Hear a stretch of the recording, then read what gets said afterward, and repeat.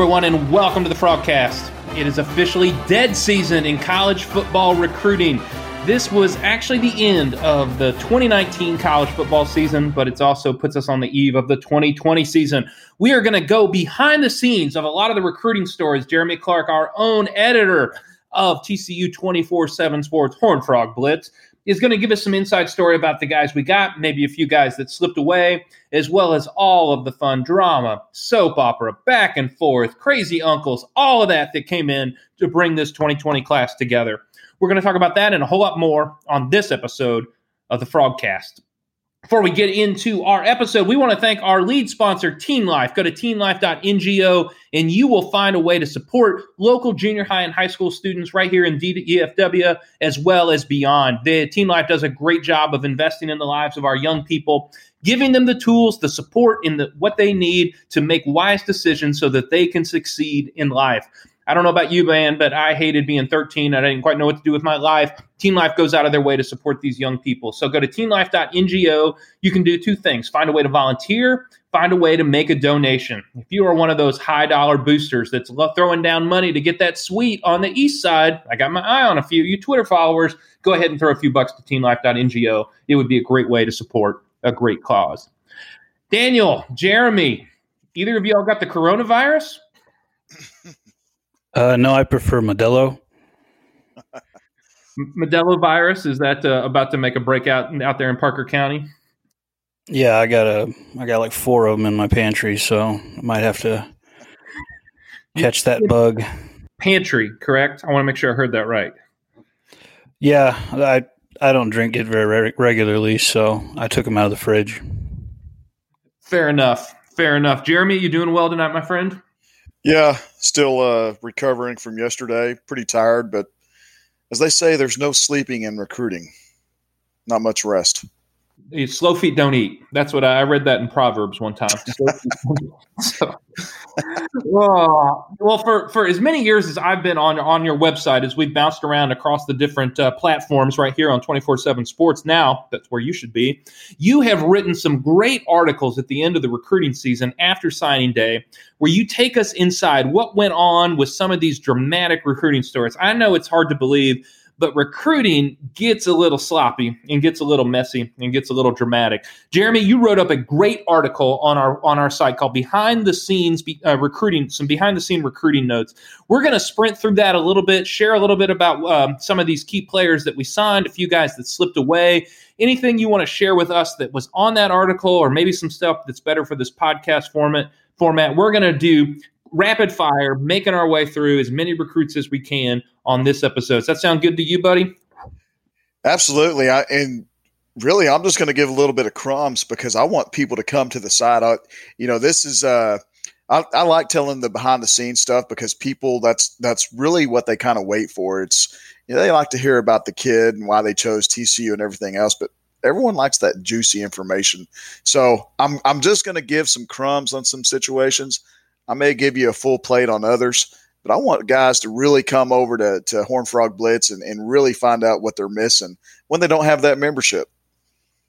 Now's a good time to join. It is a great time to join. Yep. Yes, sir. All right, let's take it from the top. TCU lands Patrick Jenkins, flips him from LSU. There is a great story here about Zarnell Fitch putting in the work for a guy that committed to LSU. Make no mistake, he was not told to look around. They were heartbroken. I read their message boards and loved those Tiger tears, even though they won the national championship. Patrick Jenkins flips. Tell us a little bit about how he went from being a Tiger to being a Horned Frog and how shocked LSU was when they saw the news on this. Well, he was one of those kids, and kind of like Quentin Johnston, and some people are going to disagree with what I'm about to say, but Patrick Jenkins, when TCU started recruiting him, Zarnell Fitch had a great relationship with him. Patrick liked everything about TCU. He came up for a junior day visit. He almost committed then, but being from Louisiana, you're going to get a little bit of in-state pressure from LSU, from their fans. Your family might have some LSU influence, coaches, friends. You live in Louisiana, you're going to get told to go to LSU. So it was really down to LSU and TCU. And if you listen to Coach Patterson yesterday during the signing day presser, he said it was more about the schematics of everything. Well, LSU had kind of told Patrick that they were just going to take a few defensive linemen. Well, they ended up taking 6 or 7, basically the same kind of player he was. So not only was he already heavily considering TCU, even after he committed to LSU, Zarnell Fitch never stopped recruiting him. They had that great relationship. And once LSU kept adding kids, he started to look at where TCU sat, how well they've developed their interior defensive linemen, the low numbers they have on the roster right now. And it made sense for him to choose TCU in the end. And it was funny because I'd mentioned about probably a month before he had decommitted that, hey, guys, there's going to be a big decommitment from another school. And I'm not going to mention his name, but you guys need to pay attention to that because it's going to have some TCU connection.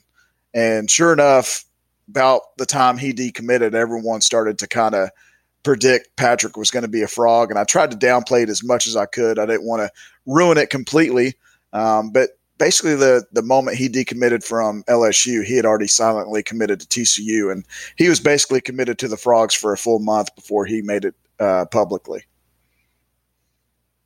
Big 4-star. He's going to play nose tackle. Is that right? Yeah. He'll play interior.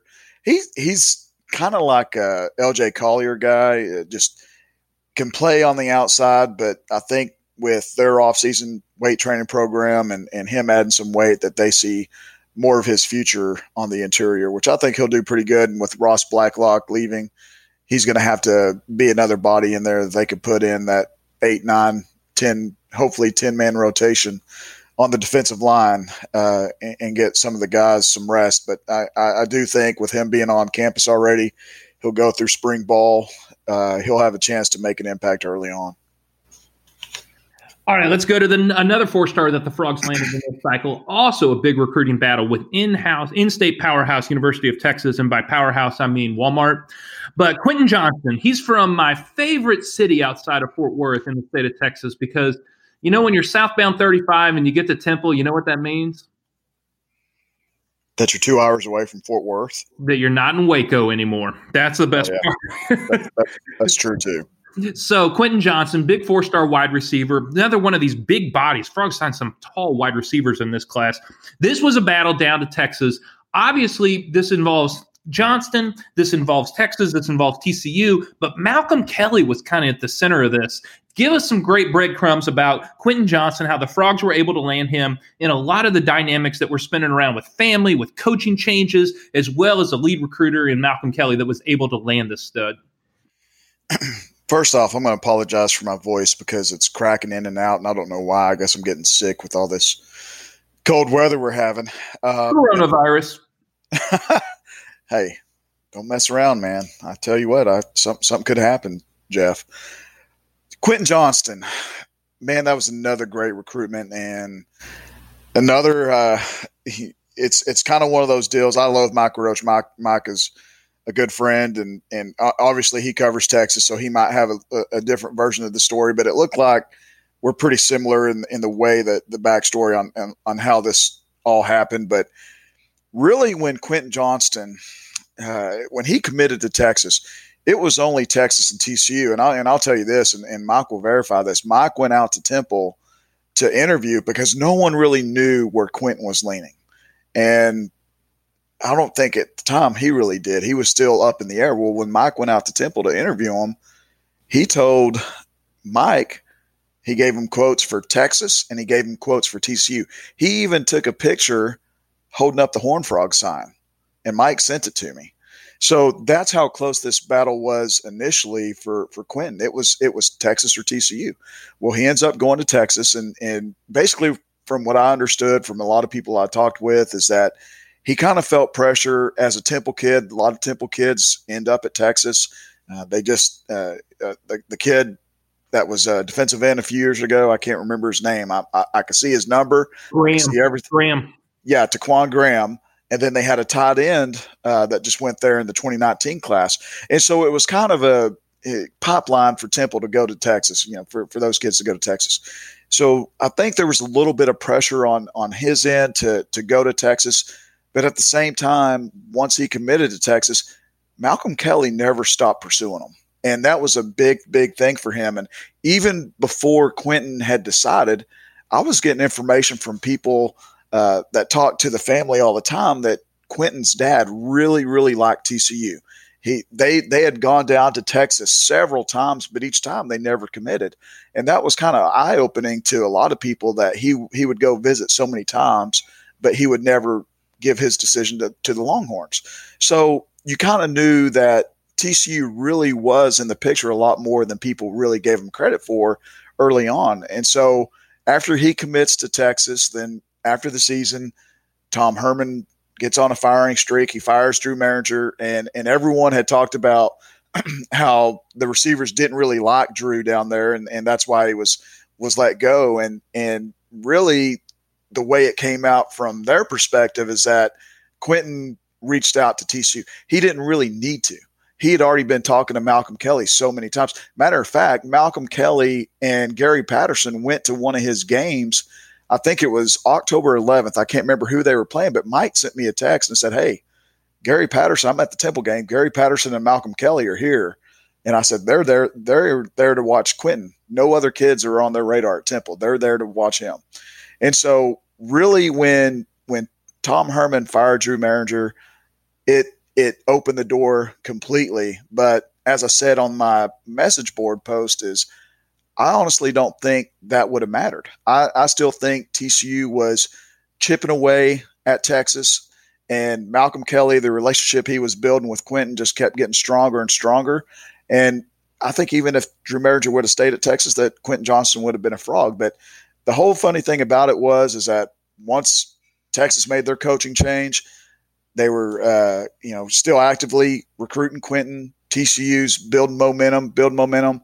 They're trying to keep things as quiet as it can be. And the good thing with Quentin is the kid doesn't talk. He doesn't talk to anyone. He's just a lot like Savion. Didn't really, show where he was leaning toward or anything. And especially with TCU visiting a school, they even had an in-home visit that the Temple coaches didn't even know about.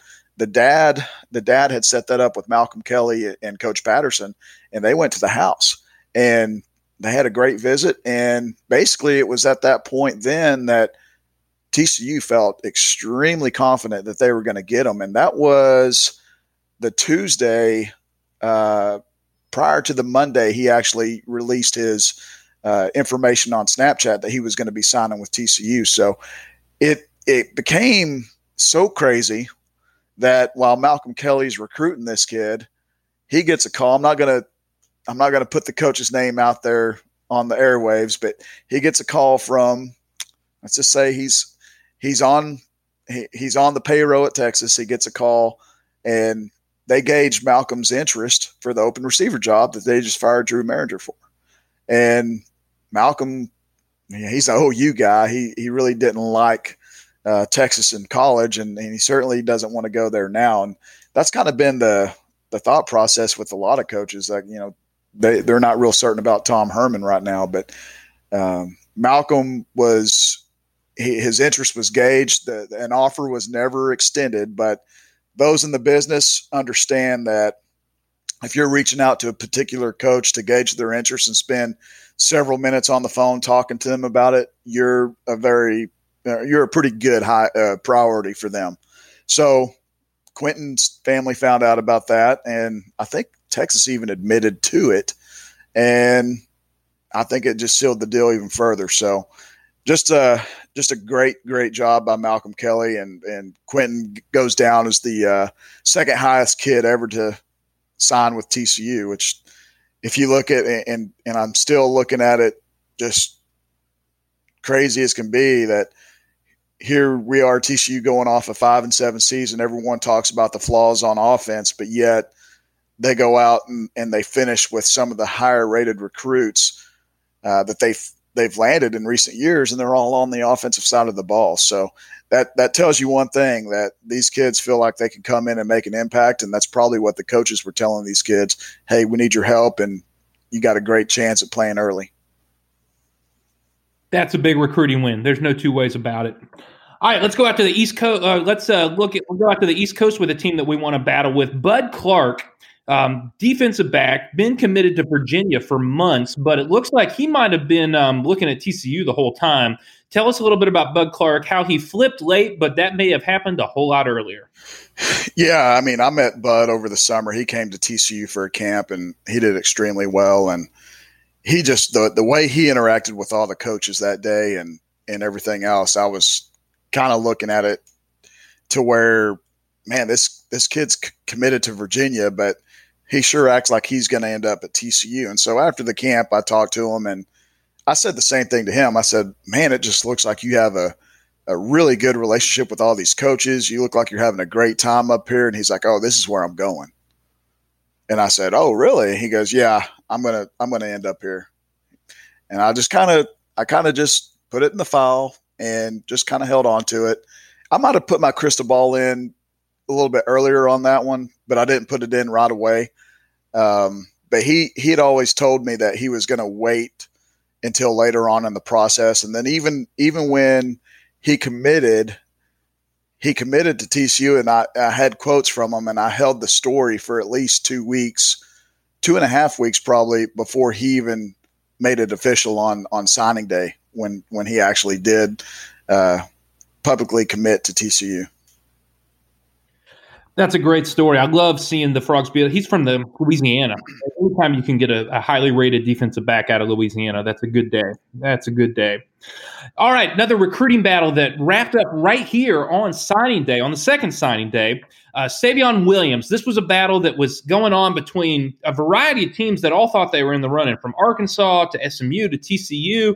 You've got the truth about how long ago this battle has been settled. Tell us a little bit about his recruitment and how the Frogs were able to land yet another 4-star tall wide receiver after a disappointing season. You know, this one was a fun one to follow because there was a lot of moving parts, and really Savion didn't tip his hand to where he was leaning to anyone. Gabe kind of handled most, if not all, of the interviews with Savion. He was pretty much the only one Savion would talk to. But even Savion wasn't telling Gabe where he was leaning or anything like that. And Gabe will tell you straight up how he feels with a particular kid. And he told me several times that he didn't know where he was leaning. From my end, or, you know, from just talking with other people, Arkansas felt really good. SMU felt really good. TCU felt really good. I started to listen more about TCU feeling good even the week before he came on his official visit.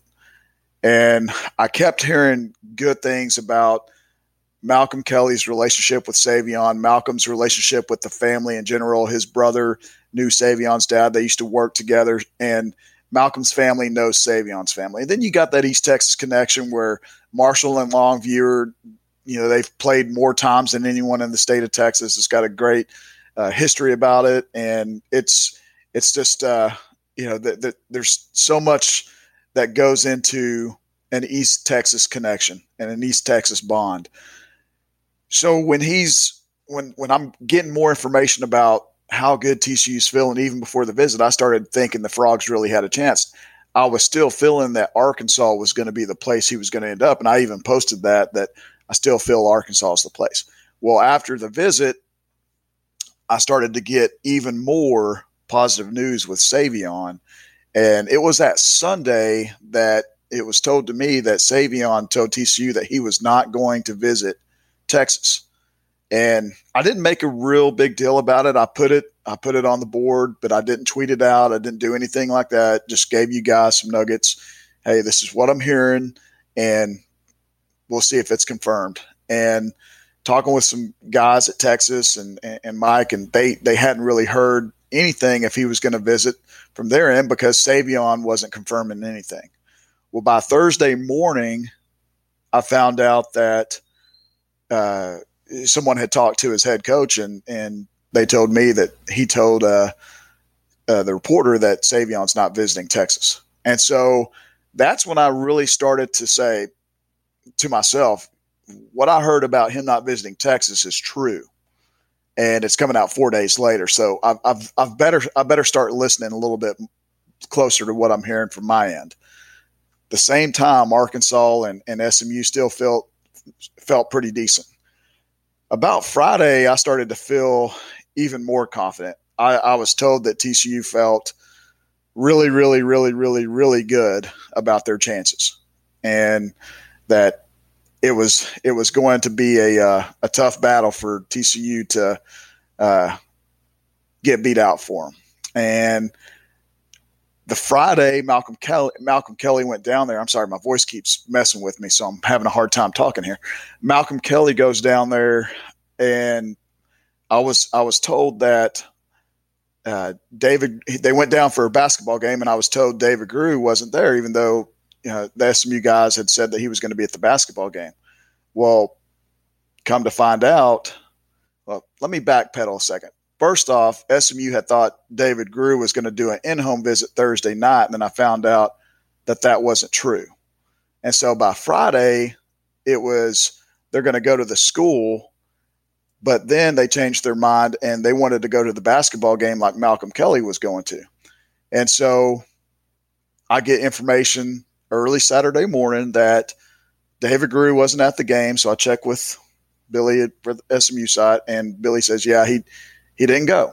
He went to the school during the day. I think as Billy had mentioned on his board that his wife went into labor, and so perfect time for your wife to go into labor when you're trying to land a 4-star recruit. But families first, and so especially the birth of a child. So you got to handle business. So can't blame SMU for not going to his game. But I was also told that Arkansas sent 4 coaches down there, and I went to the Arkansas board.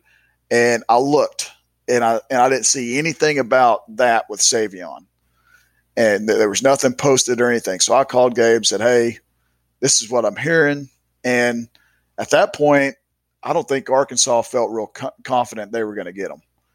And that was Saturday. By Sunday, let's just say I found out all the necessary details I needed to.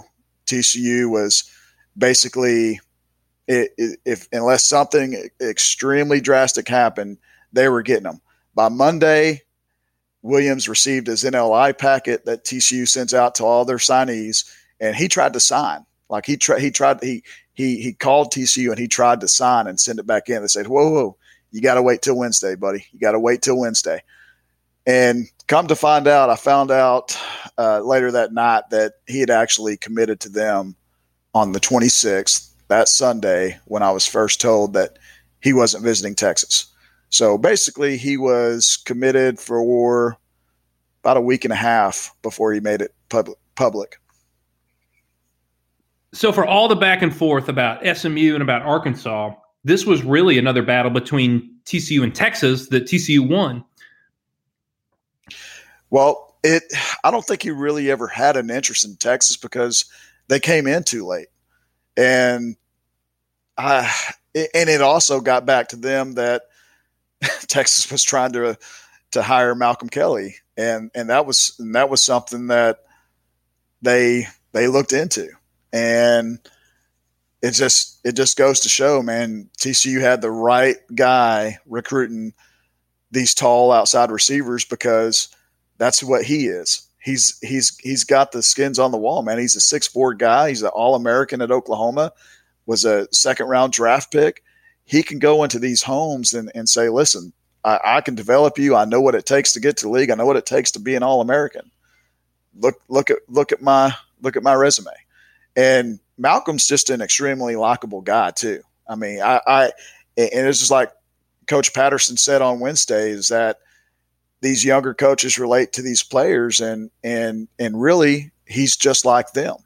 And that was the big thing for them to land those kids and Quentin and Savion. And don't forget about guys like Caleb Medford and Blake now. I mean, the receiver position is just loaded this class, and you got to credit Malcolm and really for Malcolm's first year to really hit the trail, because you got to remember he didn't arrive to TCU until basically this time last year. And he didn't get a chance to really go out and recruit. This year, he finishes as the top-ranked recruiter on the staff at number 10 overall in the Big 12. You can go on there and look at our coach recruiting rankings, and he's right there, number 10. So tremendous job for him. And Coach Patterson gave him props on Wednesday, and it was very deserved for Malcolm. All right, let's flip gears to a kid that does not technically count to the 2020 class, but surely is going to make an impact right away in 2020. Jaquez Sorrells, who was going to be in the 2019 class, found himself in the 2020 class, had committed to South Carolina. This is another example of Coach Fitch going and finding a big guy to play in the trenches. Tell us a little bit about how that came about and the impact that he's going to have. Well, Coach Fitch had the chance to go out there and recruit him, but you got to give credit to Brian Hernandez as well. He's one of the analysts on staff, and he's not able to go out and physically hit the road. He's not one of the 10 assistant coaches, so they kind of got to recruit from campus. And Brian, man, he's got a knack to find these guys. He's the guy that found Adam Plant last year, so you got to give him some credit. But when you get Zarnell Fitch in your home and you're selling TCU, there's no better person that's going to go out there and get that job done. The guy just bleeds purple. He loves TCU, and I could promise you, and Coach Patterson probably knows it too, but there's been some schools that have come after Zarnell, and I'm not going to mention the ones that have, but he stayed true to TCU, and that guy, you got a guy like that. Same thing with Malcolm. Here's Zarnell. He's a big 6'4" guy. And he's just got so much energy about him, man. He's just a positive coach. And look what he's been able to do with these defensive tackles the last few years. I mean, Corey Bethley was a preseason All-Big 12 guy. Ross Blacklock was a two-time All-Big 12 player. So you look at how he's developed those guys on the interior, you're going to listen. You're going to listen, especially if Ross Blacklock goes in the top 2 rounds.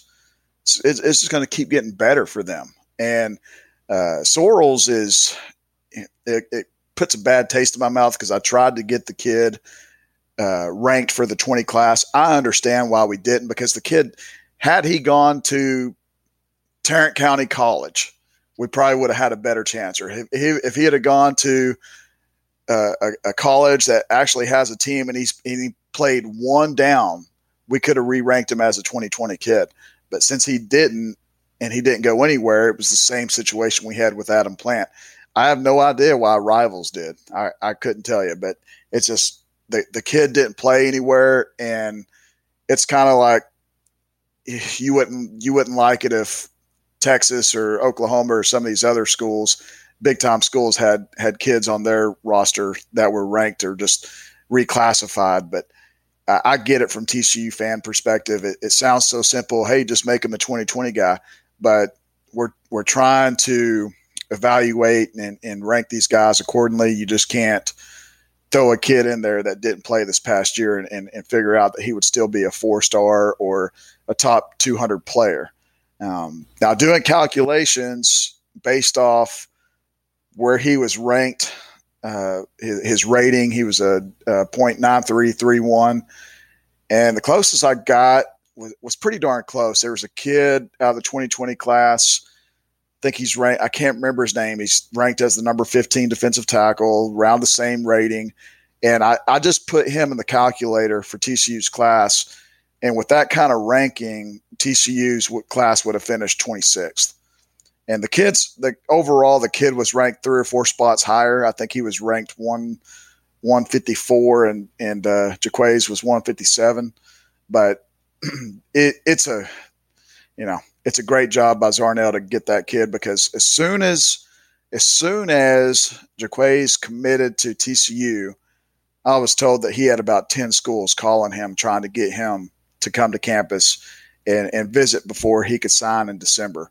And he's another kid that's already on campus going through off-season workouts. He's not doing great yet because he's a little out of shape. He didn't play football this past year, wasn't in an off-season program. He obviously worked out. He wasn't just sitting on the couch, but he's not as in shape as some of these other kids. So he's got a little bit of catching up to do in that regard, but 6'3", 310, take it all day, man. I mean, that's a gap plugger right there. And man, tell you what, they've got some extremely talented defensive tackles for years to come. All right, we're going to get one more guy that the Frogs landed, and then one more man that slipped away. Tyler Guyton, he signed there right before signing, or he committed right before signing day on that weekend back in December. But this is a guy that wasn't on anybody's radar. But your contention was if the Frogs hadn't offered and landed him back in December, he was just going to shoot up the ladder in January. So tell me a little bit about how in the world the Frogs found out about a kid that had not been on anyone's radar, and how Texas didn't even want to pull the trigger, but probably should have. Yeah, I mean, this kid, he was at Vandergrift, I think, all the way up until his senior year when he got over to Manor. But he played when he was younger, and he basically took off the next 2 years as a basketball player.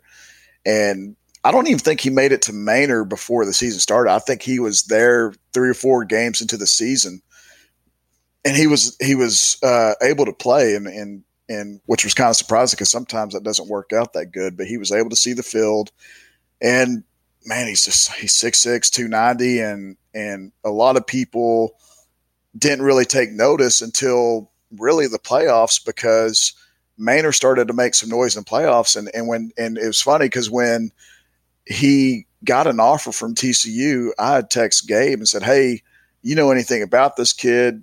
There's not a lot of film. Have you seen him or anything?" And Gabe was like, "Man, I did see this kid. I went to this game." And I'm sitting there. This is Gabe telling me this. He's sitting there watching this kid, trying to figure out who the heck he is. And it was funny because he was looking at him thinking, my gosh, this kid's 6'6", 6'7", and he's moving around like a guy that's 230 pounds. He's got extremely good athleticism.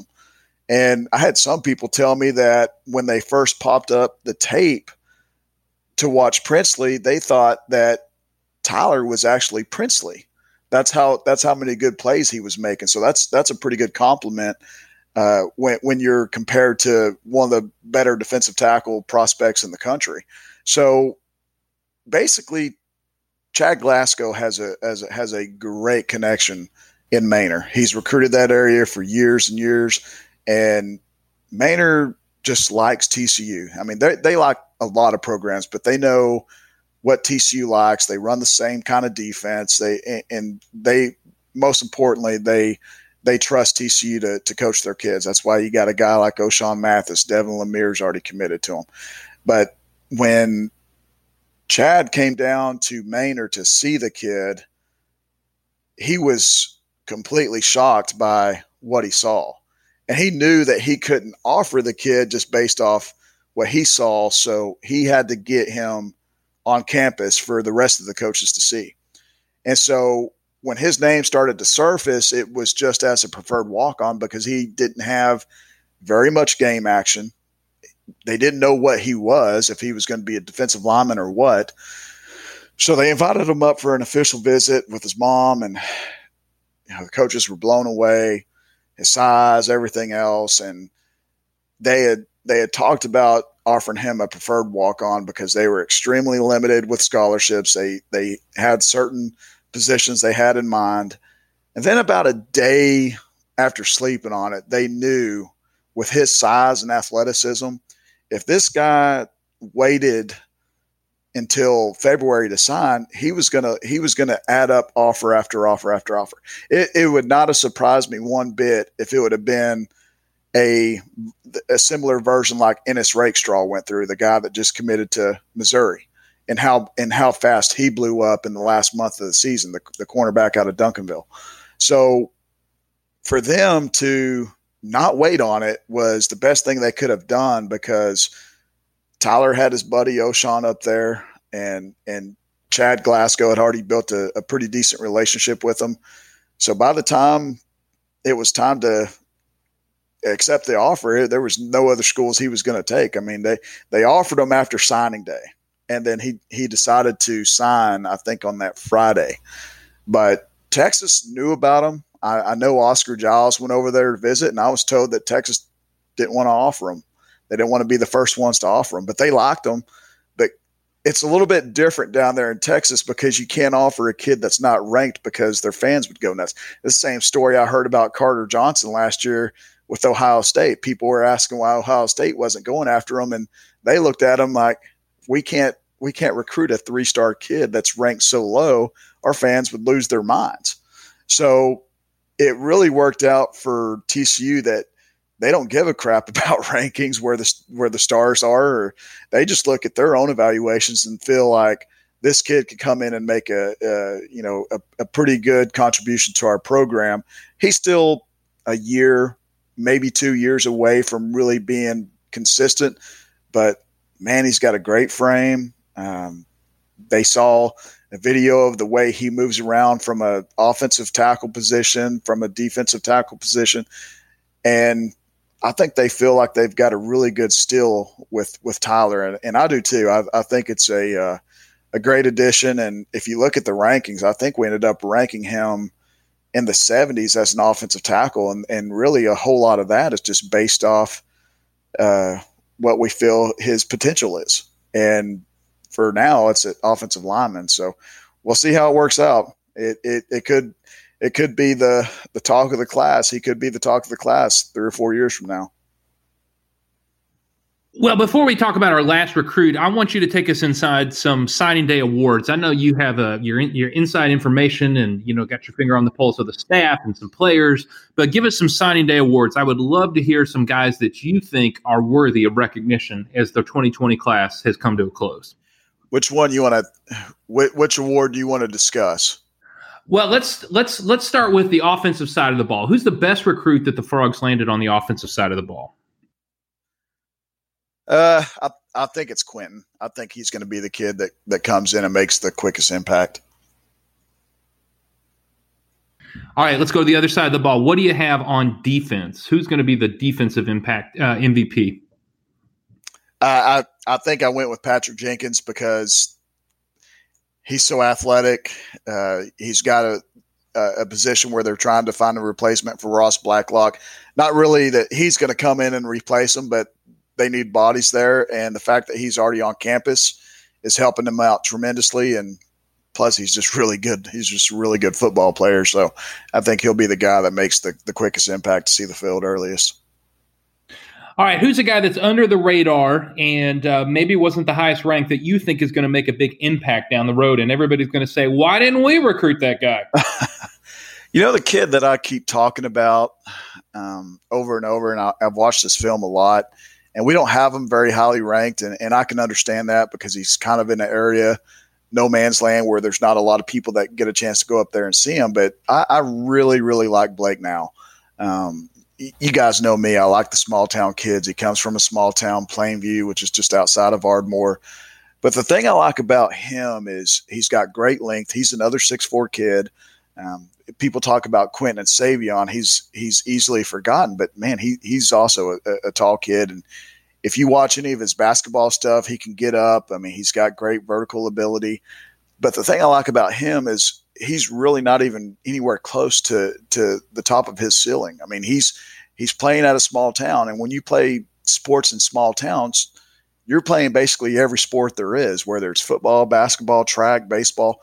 So he's really a multi-sport athlete, and he's never really been through an off-season program. And no knock against Plainview, because those guys do an extraordinary job at their program. They're really known as one of the top schools in their classification up there in Oklahoma. Their coaches have done a really good job, but they don't have the kind of off season of a Power 5 program. So with him getting to TCU and not having to play basketball or run track or do any of those other things, and having the meal program and in the off season getting weight added to him, he can really turn out to be a kid that 2 years from now we're talking about a 6'4", 205-pound kid that he's got very deceptive speed, and he's a guy that can get up and catch the ball. He can get up vertically and catch those jump balls, and that's really something that should excite TCU fans, because it's not just Quentin. It's not just Savion. You also have Blake now, and then Caleb Medford's another tall guy. He's a 6'3" guy, and the thing that I've heard about him is he really has the ability to play outside or inside. So when you have that type of versatility, and Caleb, I mean, that kid plays a sport, something different every week. I mean, he's a 5-sport athlete. He plays football, basketball, baseball, golf, track. I mean, he does it all. tennis probably. I mean, he's just an incredible athlete, and with him getting to TCU and not having to play those other sports, his potential is just going to keep increasing. But I would say out of the whole class, the guy that just I can't wait to see how he turns out is Blake Now. I was really curious if Medford was on the bowling team, because that would make him a six-sport athlete. Well, I'm trying to remember because he does. I'm pretty sure he does football, basketball, baseball, track. And I can't remember if it's golf or tennis, but I mean, he does it all. I mean, and on the football field, you can line him up at running back, you can line him up at receiver, you can line him up at quarterback, line him up at safety. I mean, the kid's just a very talented athlete. Yeah, I'm a big fan of his, it being out of Henderson. Man, there's just something. I mean, I know I sound like Gabe Brooks here, but there's something about those kids from East Texas that, you know, they're always sharp in the classroom and they can always win the scrap in the parking lot. And that's kind of what you need at TCU. I mean, like they always do well in school. And like, you know, if the ball's in the air or the ball's on the ground in the scrum, they know what to do on how to get that ball. And so I am really looking forward to him coming. And I think, you know, a kid coming out of Plainview, Oklahoma, which is a suburb of scenic Ardmore, is probably going to have that same kind of quality. I'm looking forward to seeing that. The two guys obviously that stand out are Savion and Quentin, but I'm really excited about the other two wide receivers. I'm just going to say this, man. After what was a disappointing season, to see the four wide receivers that the staff went out and secured, both diamonds in the rough, you know, a highly rated 3-star out of East Texas, and then 2 4-stars that they went to the mat to get. I'm impressed with the staff. And that kind of leads me into my last question for the awards. What coach do you want to recognize as kind of the recruiter of this class? Who do you really think should, you know, get the award and get the recognition for the work that they did to land some elite athletes in this 2020 class? Man, it's really, really close because I just think the job that each of these coaches did. I mean, you got some very young coaches that are just guys like Jeremy Modkins, Paul Gonzalez, Arnell Fitch, Malcolm Kelly that are just extraordinarily good at what they do. They relate to these kids and they get along with each of them. Chad Glasgow's a veteran. He's done a great job in Syntex. Jared Anderson, he's always done a good job in East Texas, and he was part of the Savion Williams deal with them, and Malcolm, you know, Gary said that Malcolm spearheaded the deal and was the biggest impact, but Jarrett did have some impact with not only Savion but Garrett Hayes, but the coaching staff is just Dan. I mean, Dan Sharp's another one. I mean, each one of those guys brings something to the table. Sonny Cumbie, Brian Applewhite. I'm still just kind of excited to see what he can do. I know everyone's curious to see if he's going to be able to fill the shoes of Looper from a recruiter aspect. But I mean, you look top to bottom, those 10 coaches all do extraordinary jobs recruiting kids. But the two coaches I think just really set themselves apart this year were Malcolm and Zarnell. You get Malcolm with Quentin and Savion, and really with Quentin, you're battling Texas, and you know Texas did not want to lose Quentin.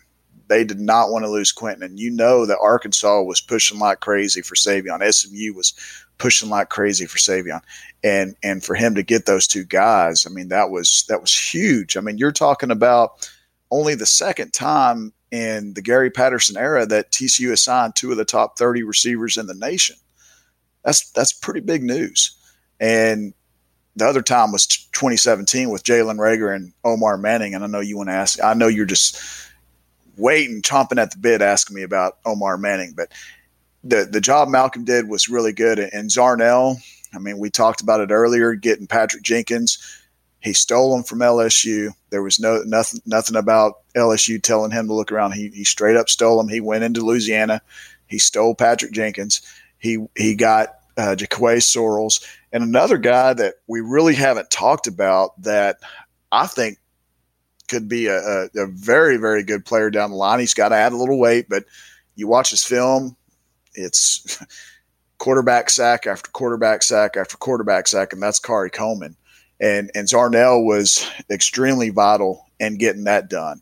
And going into Louisiana and pulling out another gem out of that state. So Malcolm and Zarnell, it was a tough toss up with all those coaches, but I think those two guys really just exceeded everything this year. I'm going to be in agreement on all that, not the least of which is tell me about Omar Manning. This was a joke. I didn't want you to ask. I know. I'm going to ask you this. I'm going to give you. We're up at 45 minutes. I was trying to keep this show short. All right, you got 90 seconds. Tell me about Omar. Tell me what happened, because this recruiting. I'm trying to think when I started following recruiting and when I started to kind of dabble in recruiting on the podcast, even before we came over with you. I think I first talked to Omar in 2015 on Twitter. And I asked, I hear you might be committing pretty quick. And he said, I'm thinking about it. And then he didn't commit for like over a year. Yeah. So this saga goes back, a long, long time ago. He ends up coming to TCU, signing obviously in 2017, like you said, with Jalen Reagor. And then it's just a long wandering story. He ends up at Kilgore Community College, can't, flunks, needs to leave TCU, goes to Kilgore, ends up signing with Nebraska. I'm going to put you on the clock. You got 90 seconds. Tell us about Omar. There's no way I can use 90 seconds. Take all the time you wish, sir. When he was first on the radar, people had a hard time convincing themselves that a talent like that could end up at TCU in the first place. I think the fact that they had Sean Robinson and Jalen Reagor helped out his recruitment tremendously. Texas came into the picture.